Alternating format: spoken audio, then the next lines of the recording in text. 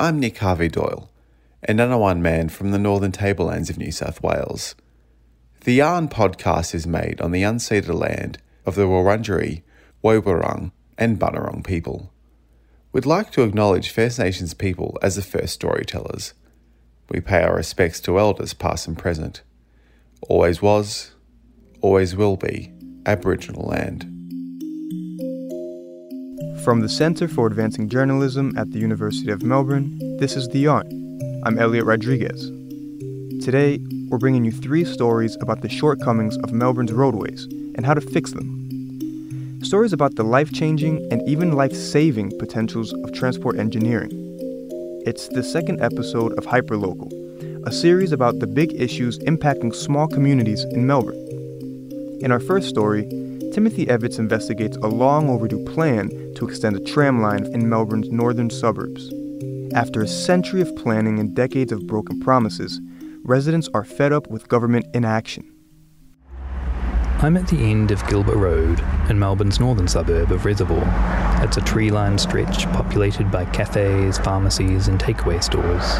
It's also a busy thoroughfare connecting West Preston to Reservoir. You can hear the sound of cars behind me, but what you don't hear is the sound of a tram that's been planned for more than 100 years now. A tram that never arrived. I've been here 54 years. When we bought the house, the agent said, you're going to have the tram here. That's Mrs. Tina Casagrande, a resident from near the end of Gilbert Road. In 2006, she started a petition to have the number 11 tram line extended from its current terminus in Preston. I took 2,250 signature going around. Mrs. Casagrande gave her petition to Michael Layton, the then state member for Preston, to present to the Minister for Transport, but he never did. I found out later on that he never represented my signatures. Vasilios Selkos also lives north of Regent Street, where the line has terminated since it opened in 1920, and has a personal connection to the tram. My father did drive the number 11 tram for many years. He started off as a conductor and then became a tram driver. My dad did talk about the extension, and it's been promised numerous times. The extension's been proposed for over 100 years now, with a map published by the Melbourne and Metropolitan Tramways Board in 1923, showing an extension to the end of Gilbert Road before heading east along Edward Street. We have an ageing population, we know this. It would allow them to be able to commute to the Edward Street shops, get their groceries, come back home. It would be very beneficial to many people. Jed Carney, the federal member for the electorate of Cooper, pledged $40 million of federal funding during a 2018 by-election, with a campaign video posted to Facebook stating, I'm thrilled to announce Federal Labor will roll out Stage 1 of the number 11 tram upgrade. This project will see the current number 11 tram route extended north, up Gilbert Road to the lake. Every election, the first thing they promise is the tram extended to the end of Gilbert Road. She's gone in Canberra, and she forgot about the tram. She's got the vote. They're all nice when the election coming up, but then what they do, forget about you, what you need. At the state level, at least, that's something that Nathan Lambert, the current member for Preston, disagrees with. I certainly don't think it's fair to characterise it as the government forgetting about them. I mean, it certainly would not be fair to characterise that for the residents of Reservoir, full stop. But I think we should be clear that an extension of the Route 11 tram is not a commitment of this government. Mrs. Casagrande said that 2 of her neighbours have died while waiting for the tram to be built, having been promised it decades before. Many old people pass away. They never see the tram, and I think I'm going to pass away because I'm 86 and I'm still here 54 years living in this house, and I'm still waiting for the tram to come up. The latest federal budget did not include any funding for the extension. For now, as for the last 100 years. The next stop is Regent Street. This will be the last stop. That was Timothy Evans. Next, Bridget Collier reports on a deadly intersection in Essendon North, a suburb 10 kilometres northwest of Melbourne CBD.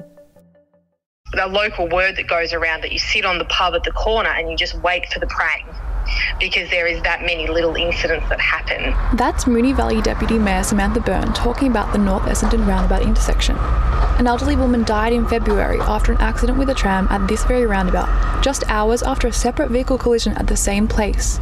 local Hamish Jones has started an online petition calling on council, state government and Vic Roads to address safety issues at the busy roundabout. I spoke with Hamish and asked him to describe exactly what makes this intersection so dangerous.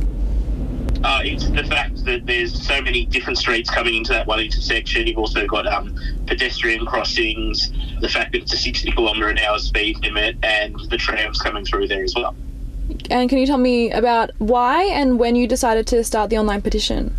The most recent fatality accidents back in February was sort of what inspired me to start getting more active about it, because it just seemed to be history repeating itself. There were similar problems back in 2019. Different levels of government keep talking about action being needed, but I don't think it's until the community keeps pushing that something will actually occur. Samantha Byrne says council understands the concerns, but the trouble is the high price it will take for those responsible to upgrade the intersection. It will take very advanced engineering solutions to fix this intersection. There is a tram that runs straight through a roundabout effectively onto a freeway. So it's a very difficult intersection and it won't be one that will be easy to fix. And we acknowledge that. We also acknowledge that it will be an expensive fix, but how much money can you put on a life which has now been lost? You can't. But do you feel that the concerns are being taken seriously, or it's a budget issue, or it's just too low down the priority list? There's always competing interests when it comes to budget bids. Unfortunately, we haven't seen a lot of interest from either of the local members. What do you think it will take really before they take action? There needs to be money invested into a detailed design of a solution that will fix it. That would be the first budgetary step, and then the rollout of that in the subsequent year. We haven't even got the first step, to my knowledge. That was Bridget Collier. In today's final story, Xian Wang investigates recent efforts to make roads safer in Melbourne's northern and western suburbs. At the start of April, the speed limits of certain high-risk roads were reduced to 40 kilometers per hour.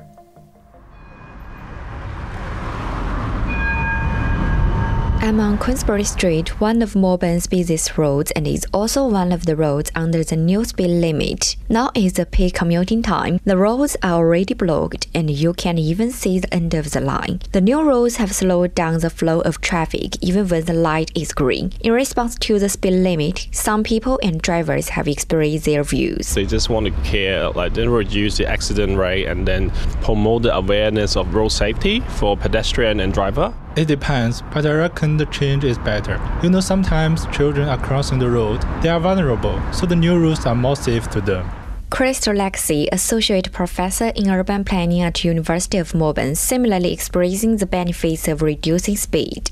It's beneficial to reduce speed to 40 kilometers because that means that if there's an accident, people are less likely to die.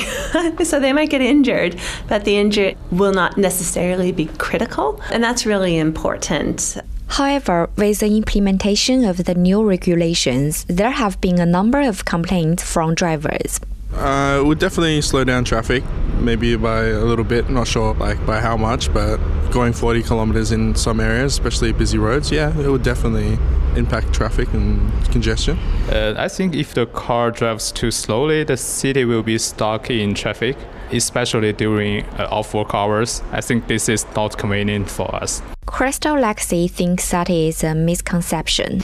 Congestion is created by the use of cars, and the more cars we have on the streets, the more congested they become. So congestion very rarely has anything to do with speed limits. Crystal Lexi said she's very supportive of reducing the speed limit. I think we should go right down to 10 kilometers an hour. She thinks the street should be more inclusive. Because I think roads should be shared equally by all users, and that includes pedestrians and cyclists. So the slower the car drives, the safer the street becomes for everyone. According to the Royal Automobile Club of Victoria, based on a 5 years analysis of cross statistics, there are 77% of pedestrian deaths and half of serious injuries on Melbourne's urban roads, where the speed limit is 60 km per hour or higher. On the future of speed limit regulations, Crystal Lexi says that there's no one-size-fits-all. So all streets serve different roles and purposes. We have to think really carefully and thoughtfully about which road should be for slower traffic and which roads should be for faster traffic. Therefore, we need to continue to think about how to develop the most appropriate measures for the streets to balance the needs of the residents and their safety. That was Xian Wang. A massive thank you to Timothy, Bridget, and Xian. The Yarn is from the Center for Advancing Journalism at the University of Melbourne. It is produced on the land of the Wurundjeri people of the Kulin Nation. This episode was produced and edited by Thomas Phillips. It was mixed and mastered by me. Our executive producer is Louis Salim, and I'm Elliot Rodriguez. See you next week.